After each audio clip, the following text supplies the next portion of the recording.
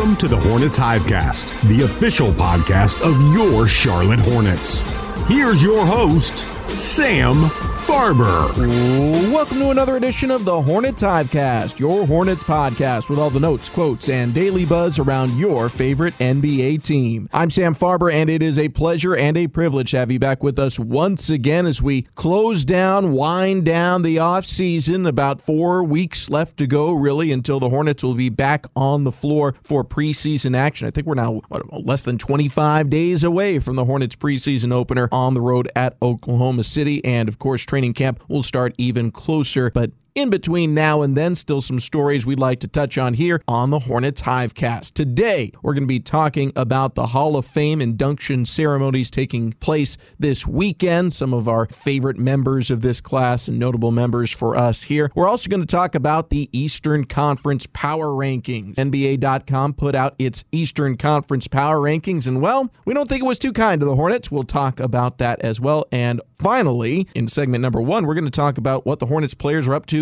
right now, a player-led summit, if you will, taking place in Miami, where the roster is getting together, getting familiar with one another, working on their games individually and collectively. We'll talk about what that means for the upcoming season. Helping me on all of these topics, he's the writer guy on Hornets.com, Sam Purley, and my producer from the Hornets Radio Network, Rob Longo. Gentlemen, good to be back with you once again. Let's start off with the team essentially moving down south to Miami. A player-led excursion, chance to get in the gym, work with each other. It's something that we honestly don't see every team do, and quite frankly, it's kind of a rarity in the NBA for this type of thing to take place. You sometimes hear about it in the NFL. A quarterback will bring together his wide receivers and they'll do some work at a local high school field, but in the NBA, you don't hear about it quite as much. Sam Purley, what are some of the details you've heard, and what does it really mean for the Hornets? Yeah, I mean, it's a really cool thing that's happening. I mean, there's no other way to put it. I mean, we have training camp 3 weeks away, or about 3 weeks away, and to have every guy kind of already, essentially, you're ready to go. Like, you're kicking off things now. This is sort of like an unofficial start to it in a sense. And it's like,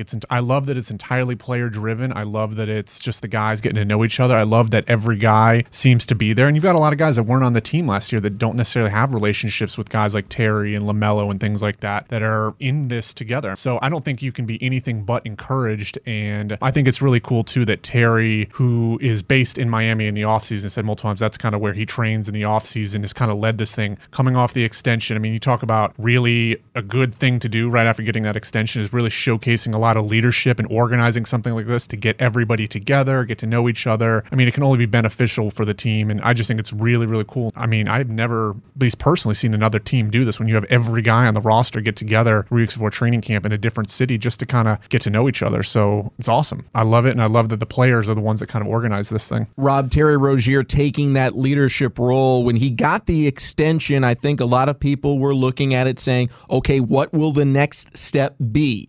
And I think here he has signified that it's not just about what he can do individually, it's what he can do leading this team. And you've got other leaders on the squad, notably Gordon Hayward, but this is really Terry Rozier taking some ownership, saying, I'm now one of the big money guys. I'm one of the featured players on this team. The here and now, it's going to happen based off my leadership and what I can bring to the table, and taking that very seriously and doing something, as Sam mentioned, that is uncommon in the NBA in terms of this summit. And I think that's the correlation there in terms of Terry, of course, is now one of the big money guys, but he has to be one of those leaders. I mean, in all honesty, he's one of the longest tenured Hornets now, that the way that this roster has shaped in the offseason. It's just, one of those things that I look at, and I think it's a correlation between being a leader and being an all-star. I think you have to be a leader first to become an all-star. And, there's obviously some young rising stars like a Zion Williamson, who I'm sure he has a leadership and he has a strong voice in that locker room from New Orleans, but he hasn't been that veteran presence that you would normally accustomate to a leader in a locker room, more or less, for lack of a better term. So, it's great to see Terry just weave into that leadership role along with Gordon Hayward. You can't ask for much more, I don't think. And, there's still a lot of young guys on this roster. Watched a little bit of the videos of some of the drills that they were doing that were circulating on social media. A lot of the guys look good. I'm really excited from what I saw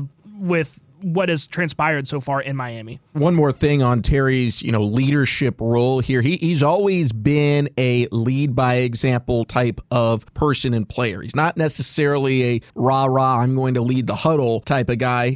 I'm Superman, get on the cape and let's go do this thing. And I think in some of the videos that we've seen via social media from whoever's doing it for Terry and the players there, you see a lot of that. It's not long speeches. It's thanks for coming, thanks for being here, thanks for buying in, now let's get to work. And, hopefully that all rubs off. One other thing on this about how uncommon it is, players are at different places in their careers, in their contracts, and how they feel about, their standing. It's not always easy to get everyone to buy in to let's invest even more time. So the fact that the Hornets, from guys that are rookies who haven't been a part of this before to guys who are entering contract years, all across the spectrum are coming in with a singular focus is very notable. You made a good point of you've got guys at different points of their career and really different points of their life. You've got guys with families. You've got guys that have just left college that are 18, 19 years old, like James Bouknight and Kai Jones. And, I don't know how they are personally, but if I'm a rookie that's never played with these guys, has only played 5 summer league games or 4 summer league games, that might be a kind of an intimidating environment just to go down to you playing against, guys that have been in the league for 7, 8 years. I mean, guys that debuted in the NBA maybe when you were in elementary school or middle school. So the fact that there's sort of this comfort level in this, we keep saying the word buy-in, that guys, if we're serious about making a jump this year and we're serious about being a team that's really competitive, that's going to win a lot of games this year, it's going to start not at the end of September. It's going to start now. Let's get together now. Let's get a jump start on things. So when, September 25th or 26th, whenever training camp comes together, we're firing on all cylinders, because training camp is not going to be, it's not a very long time. You've got a few weeks, you've got a few preseason games, and then it's ready to go. And you look at last year too, you made a good point about the offseason. This was a big offseason in the sense of how crazy last year was, but the fact that the guys are kind of getting roaring again already is, I don't know how you could not be excited if you're a Hornets fan, right? Just seeing this makes you feel like basketball is just right around the corner. An overwhelmingly positive step for the Hornets that they're taking and the players are doing of their own volition. Something, though, that maybe it didn't factor in at all, but it's certainly based off the power rankings we're seeing from NBA.com for the Eastern Conference. Well, there's some meat left on the bone there. Is that a fair statement, Sam Perley? Yeah, I can tell this is a topic that you put in here intentionally just so you're ready to get fired up today. So bring a lot of energy, and I'm ready. So everyone buckle up for this next segment. Yeah, there's 15 teams in the Eastern Conference, and the Hornets are decidedly on the outside looking in at the playoff picture based off this. They're on the outside looking in at the play-in picture looking at these power rankings. We'll talk about them next here on the Hornets Hivecast. Hornets fans, the buzz is building. For season ticket packages for the 2021-2022 season, call 704-HORNETS or visit Hornets.com to chat live with a season ticket representative. Lock in your price today. Sam Farber, Rob Longo, Sam Perley here with you on the HHC, another off-season edition of the Hornets Hivecast. And we're going to talk off-season power rankings. NBA.com putting theirs out number 1 in the East. They have the Brooklyn Nets number 2, the defending champion Milwaukee Bucks. And all the way down at number 12, they have positioned the Charlotte Hornets. Rob, the Hornets ahead of just Cleveland, Detroit, and Orlando, 3 teams that were very high lottery teams a season ago, and most people assume with how young those rosters are that they're likely to end up in a similar position again. Charlotte not even given credit to the spot they were in last year. These power rankings say the Hornets will regress. What do you think about these power rankings? I said it before we started recording the podcast. I'll say it again. Off-season power rankings are just dumb. Like, they just don't make any sense. You're doing power rankings based off of free agent moves and trade acquisitions and those sorts of things. So it's just basically, it comes down to, how do I think this team looks on paper? And you look at the upper echelon of some of these power rankings, like the Atlanta Hawks at 3. I understand Atlanta made a really deep playoff run last year, but they didn't really add anybody, and they didn't really lose anybody. So I guess, just based off last year's results, you consider them one of the higher power rankings. You have Philly at 4, Miami at 5, which I thought was a little high just because you got Kyle Lowry and PJ Tucker adding to the mix, but they lost a lot of people too. So, I just don't understand how some of these teams are ranked, and it's certainly the Hornets at 12th. Ahead of the Hornets, you have the Wizards and the Pacers, and there's a lot of questions around the Wizards and how they're going to look this season. They added a lot of pieces in that Russell Westbrook trade. But at the same time, I mean, the Pacers, come on. The Pacers at 11, I mean, I know the Hornets had some trouble with them last year. But again, they're another team that didn't really add a whole lot or lose a whole lot either. So I'm a little baffled. I'll just leave it at that. Sam, most surprising team that has been put ahead of the Hornets, just to give kind of the full lay of the land again. Hornets number 12, Pacers are in at 11 on these NBA.com power rankings. Wizards are 10th.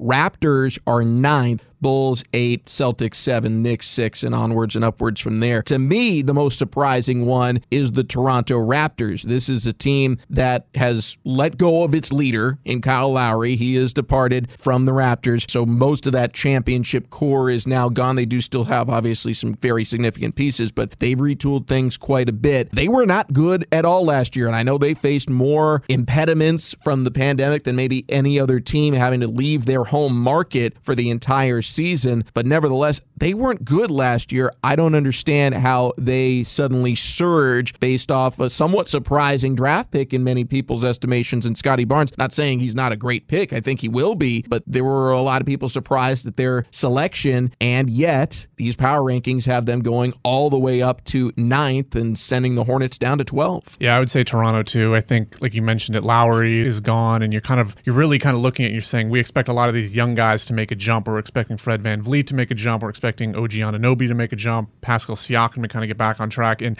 I think they maybe just naturally get a boost because their situation was so odd last year, playing the entire year in Tampa. And I think they're kind of really weird on the team, and they've had a knack for kind of figuring it out. They get a lot out of their guys. They're one of the best developmental programs. So, they're only 2 or 3 years removed from a championship at this point. So maybe some of it's just a benefit of the doubt that this is a great organization. Not saying the Hornets aren't, but that Toronto's just, they somehow always kind of find a way. But yeah, I kind of agree. In this tier, a little bit of the Indiana, Washington, Toronto, find Charlotte kind of at the bottom of those 4. A lot of it's just going to come down to you need guys internally to make jumps, and you need to stay healthy. And things are going to happen. Guys get hurt, and other teams, you look at Indiana right now. I'm looking at this article, and they're expecting TJ Warren to be back. Well, you get news yesterday that TJ Warren is going to be out even longer than he has over the last year because he's dealing with a stress fracture in his foot. Right there. How does that factor into it? Do you drop Indiana? This is written with the premise that he's going to be available. Doesn't sound like he is. So it just circles back to things happen, and you got to make strides internally. You need guys to have jumps. You need all your free agents. You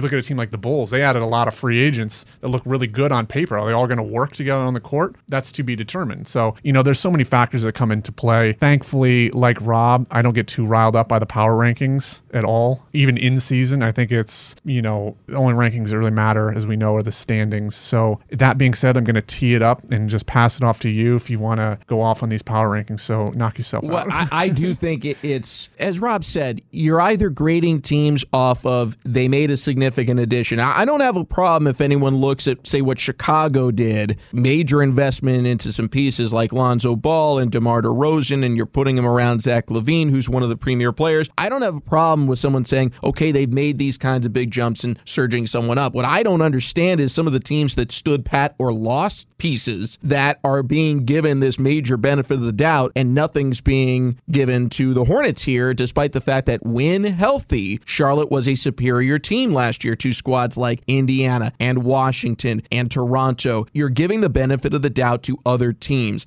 Who are the teams that should fall below them? Let's go to Rob Longo first. Where should the Hornets be in the Eastern Conference power rankings right now? And if you're moving the Hornets up, who should fall below them? I would say, I was not prepared for this question. I would say... We're talking power rankings. Of course this question was coming. I should have known better. I'd give them 9th. I'd put them at 9th. I'd drop everybody. I'd drop Toronto. I'd drop Washington. I'd drop Indiana, just because you don't know how good those teams are going to be this season just because of the makeup of them. Again, just like Sam mentioned with TJ Warren, you don't know how long he's going to be out. He's a great defensive player. You lose a piece like that, and then your defense just kind of falls apart a little bit. So, the offense is going to have to really pick things up for the Pacers. And then you got Washington, like I mentioned. I don't know how good they're going to be with Russell Westbrook departing. Obviously they got a haul coming back for him in that trade with the Lakers, but how are those pieces going to work out, especially with a first-year coach with Scott Brooks departing as well. And then Toronto, like you guys mentioned and touched on, I just don't think based on what we saw last year, how much does playing at home and playing in your home market really matter at that point?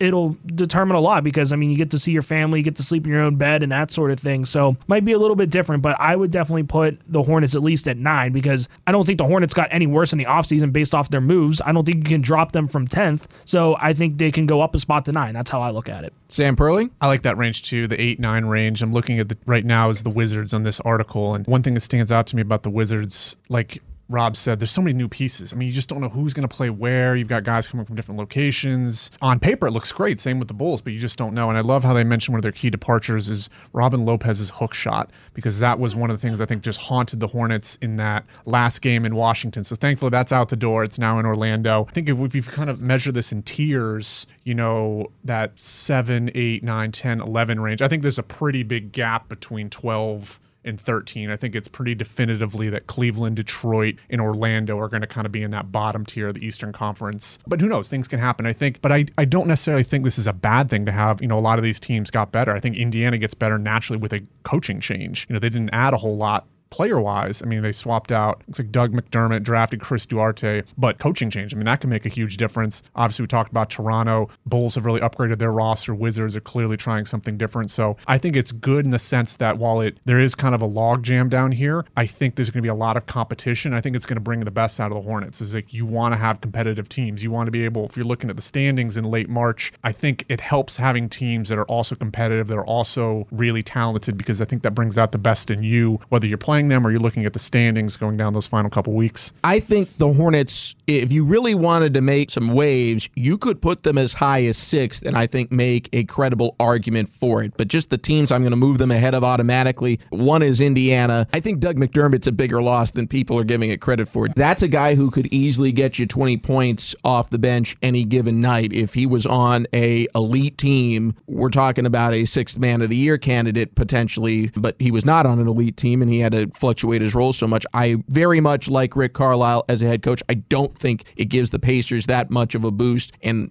as we've talked about, they haven't done a whole lot else to change their roster, and when healthy, the Hornets were the better team. I think that was pretty evident out there on the floor. Unfortunately, they weren't healthy a ton of the time, certainly down the stretch. Similarly with Washington, I think losing Russell Westbrook, granted, they got a whole package of players in, but how is that going to look? It remains to be seen. You've got the Toronto Raptors. You're giving an awful lot of credit to a very young Scotty Barnes and a much older Goran Dragic if you're going to say they're going to make a huge jump ahead of the Hornets. So I would put Charlotte ahead of them. Chicago, I like their moves. I'm okay with, having them ahead of the Hornets. Boston, I wouldn't have a problem if someone in their power rankings said the Hornets should be ahead of them, considering Boston had such a tough time of it in the regular season last year, and if you're counting on the Hornets to be healthy. But I don't have a problem with the Celtics being ahead. The teams that I think you could make a serious argument if you wanted to be controversial are the Knicks. I think you could say the Hornets might be better than them, that New York played above its weight class last year. I think that's a fair argument if you wanted to make it, but I think if you're just being conservative, Hornets is the number 9 team on these rankings. I don't even think it's much of a question with how this roster is ascending.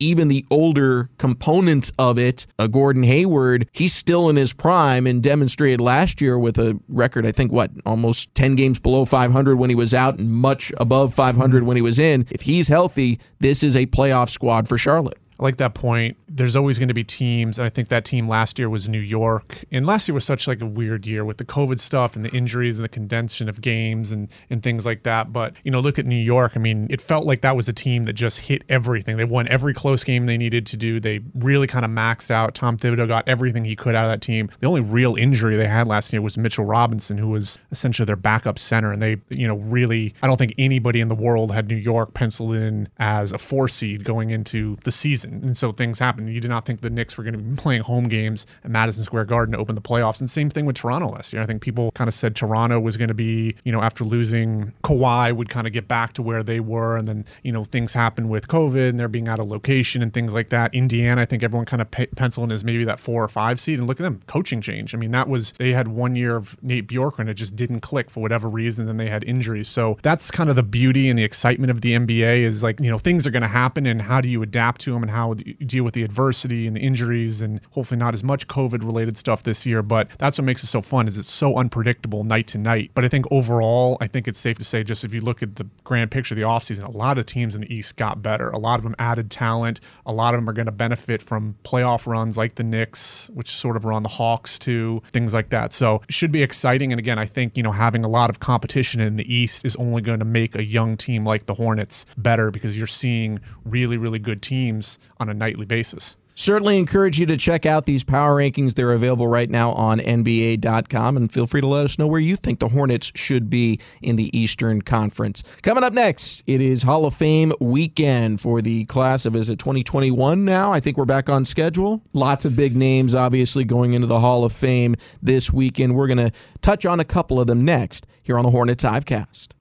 Be sure to check out the Hornets Fan Shop at Spectrum Center, now open Thursday through Saturday from 11 a.m. to 3 p.m. Check out all the newest Hornets gear or grab a new pair of J's. It's an easy trip on the light rail, or you can shop from the comfort of your own home 24/7 at HornetsFanShop.com. Sam Farber, Sam Perley, Rob Longo here with you on the HHC. It is Hall of Fame induction weekend, gentlemen, and very star-studded as always, class as it should be. It's the Hall of Fame. Big names, players like Chris Bosh and Paul Pierce and Ben Wallace are going in from the NBA. You've got some notable coaches, Jay Wright from the college ranks, and just a whole list of notable players and personalities that are entering the Hall of Fame this weekend. Let's go around the table. Your most notable name, or someone that sticks out to you, maybe a story you have about someone here going in. No one with really strong Charlotte ties to speak of, but some certainly notable personalities that have given a lot to the game of basketball. Who wants to go first? I will defer to the senior panelist on this podcast if he likes. I'm just hoping you don't take mine. So Go ahead. I don't think you will. It's a risky situation there. Yeah, Rob rules. rules are in effect. You may not copy Sam Perley. Mine is Tony Kukoc, I think, and hopefully Rob is nodding in agreement. I did start rewatching The Last Dance a couple days ago, so that's a good pick. I enjoy that. Okay. So I'm safe here. No, I think it's interesting. I think sometimes we forget that this is the Basketball Hall of Fame and not the NBA Hall of Fame. So obviously Tony Kukoc was an integral part of the second three-peat for the Bulls, was a sixth man of the year. He was one of the big guys, probably the best player outside of the Jordan, Pippen, Rodman big three, and had a really tremendous career. But I think a lot of his big impact was he was one of the original trailblazers coming from Europe. Trailblazers, not Portland, but just in the actual, in general term, to kind of open the door for European players to come to the league. Him, Vlade Divac, Drazen Petrovic, guys like this on those really powerhouse Yugoslavian national teams. I mean, before Yugoslavia broke up, their national team was extraordinarily talented. I mean, they were going to the World Cup finals and winning European championships, and they really kind of opened the door for guys later to come along, like Dirk, like Tony Parker, guys like that. I mean, he was kind of the forefront of that. And I mean, he was a three-time EuroLeague champion in Croatia. Has been on the Yugoslavian and Croatian national teams. And another thing, too, I think kind of gets glossed over a little bit is he was one of the guys, along with Vlade Divac, who helped found Basketball Without Borders back in late 1990s, early 2000s, as a ways to bring together children from different cultures and different nationalities, kind of in light of the post-Yugoslavian wars, Turkish and Greek tensions, things like that. So has had a really kind of powerful impact in basketball in Europe, in the NBA, in a community sense. And like you said, Basketball Without Borders has been a huge part of the international scouting process for the last 20 years. I mean, I don't know how many international players in the league today have not been a part of that in some, whether it's in Africa, whether it's in Asia, whether it's in Europe. So I think it's really cool that Tony Kukoc, because he just is touched a little bit of everywhere in the basketball world. So I think it's awesome that he's going in this year. He's just a true, ambassador to the game, player, administrator, things like that. I like it. Rob Longo. I'm going to go with Ben Wallace. Hopefully I didn't take yours. Just because, growing up in Pittsburgh, I didn't have an NBA team to follow or anything like that. And Ben Wallace in that mid-2000s Detroit Pistons teams with Chauncey Billups and Rip Hamilton and all those guys, that was when I first really got into the NBA. And, I just remember Ben Wallace flying through the air and pulling down rebounds and swatting the ball 4 rows into the crowd with that big afro. That just kind of is one of my first fond memories of the NBA. Like, I watched the Lakers with Kobe and Shaq and all that stuff in the early 2000s, but Ben Wallace is probably my most fond memory, just watching those guys beat the Los Angeles Lakers in the finals, and that's kind of like my first really big memory of the NBA. I like it. I've got two in mind. One is Lauren Jackson, one of the all-time greatest female basketball players of all time and just best basketball players, period, of all time. I think she is kind of like, almost like a Pau Gasol type on the women's side of the game, where from an Olympic standpoint, she, as a member of the Australian national team, they were always right there kind of pushing the USA as best as anyone really could in some of those tournaments, trying to win a gold medal. The gap between other teams and Team USA has been larger on the women's side than it has been more recently on the men's side, but nevertheless, Lauren Jackson was someone who really pushed that Australian national team, multiple-time MVP in the WNBA, just a spectacular player who very deservingly gets into the Hall of Fame here. The other one is Bill Russell. And he has obviously been in the Hall of Fame before as a player, but he goes in as a coach. He coached a couple of different franchises after he was done playing, but it still kind of boggles my mind that he was able to win 2 titles as player/coach. And it's easy to say, well, it was a different era, maybe a simpler time. I don't think it was that much simpler. There's I think it's a joke basically from Blake Griffin. He was on one of the late night programs and talking about how ridiculous it is to have players asked questions, probing hard questions immediately after playing a game. He's like, we've just exercised for the last 3 hours, and now you want us to dissect whatever it is you want us to. And then I think he had Jimmy Fallon do jumping jacks and then starts asking him questions. Well, think about playing a game and having to coach simultaneously. It's ridiculous. And yet Bill Russell, one of the greatest ever to play the game, also was able to win 2 titles. He also had a couple of playoff runs as, I believe, the coach of Seattle later on too, but just a very deserving person. Anytime you can honor Bill Russell, it's a good thing. Here's a question for you guys. When was the last time in the NBA someone was a player coach? How long ago do you think it was? I think Sam would get really close to this. I have no idea who it is, but I would guess, I feel like maybe in the late 70s, early 80s, it was some sort of like, NBA was in such a weird time at that point before the TV stuff really exploded, and you always read about stories that are kind of